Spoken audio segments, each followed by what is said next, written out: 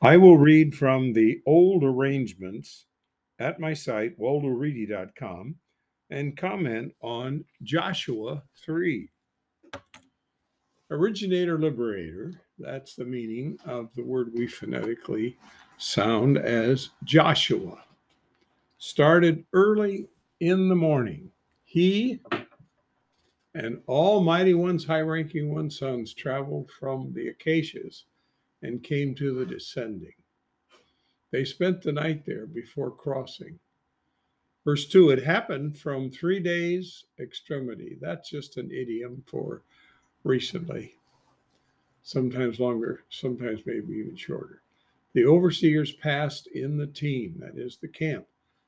Verse 3, they instructed the people, saying, when you see the worship servers, the joins, carrying originator's chest, your mighty one's pledge, you must travel from your locale and go after it. This is where the pledge was. This is where he wrote what he expected of the people as their husband. Now we continue with verse 4. A distance must be between you and it.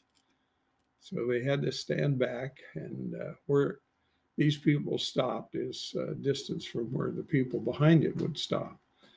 And it, according to 2,000 forearms, that was the distance with the measure. You must not approach it. It is the way that you know the way that you must go. So this was a very important symbol here. You must not pass in the way from recently. That's the same expression that was used earlier. It's an idiom of a very short period of time, maybe longer or shorter than 3 days, but it's idiomatic. Verse 5, originator liberator said to the people, you must distinguish yourselves. Tomorrow, originator will accomplish surpassingly with you. Verse 6, originator liberator said to the worship servers, you must carry the pledge's chest and cross to the people's faces. They carried the pledge's chest and went to the people's faces. See, the people were behind them this distance, and they saw them cross. Verse 7, originator conveyed to originator liberator, this day I will start to make you great in the eyes of Almighty One's high-ranking one, as they will know I will be with you as I was withdrawn.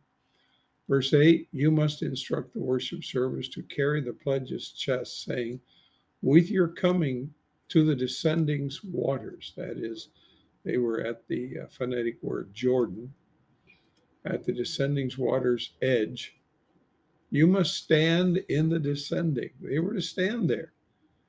Verse 9, we'll see what happens. Originator liberator said to the mighty one's high-ranking one's sons, you must come here and hear originator, your mighty one, 3 statements. The originator liberator said, you will know with this, living mighty one is with you. He will evict from your faces the synchronicity ones, the fearsome ones, the tent villagers, the villagers ones, take and stroke ones, the talker ones, the trampler ones.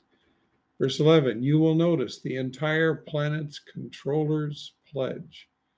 That word controller is Adonai. He is the controller of all. The entire planet's controller's pledge chest will cross to your faces in the descending. Now, what were they going to notice? Verse 12, now you must take 12 men for yourselves, 1 man from mighty one's high-ranking one states, 1 man for a state. Verse 13, it will happen as the worship servers carrying the entire planet's controller's pledge chest, feet, souls rest in the waters of the descending. The waters of the descending waters from the upper part will be cut off. They will remain one mound. This is a fantastic event here. Verse 14, it happened with the people setting out from their homes to cross the descending. The worship servers carried the pledge's chests to the people's faces. They were ahead of them, of course. Verse 15, as those carrying the chest came to descending, and the worship servers carrying the chest feet immersed the water's edge. the descending, was overflowing all its banks, all harvest days. This was in the spring, and this river was flowing much more than it usually does. The descending waters from upper part rose one mound. They rose up and became a mound, like a dam, we would say, becoming very distant from the earthling city from the side of in the clay ground, what descended to the desert sea. That's the salt sea was ended. So that just, the water ended. It ran down there and that was it. So it was very dry for a long distance, but they were all there just a distance from the people who carried the chest. It was cut off. The people crossed in the sight of Moontown. Whoa, don't you think that scared the people at Moontown? That's the way Supreme works. He throws a scare into the godless. He throws awe and reverence into his people's hearts. The worship servers stood carrying originators pledged chests on the dry ground in the center of the descending established area. That was the dry area. Almighty One's high ranking one crossed on the dry ground. Notice it isn't even muddy. This is more miraculous than just no water there, because the water would still have been muddy under, even if it were gone, until all the ethnic people crossing the descending finished.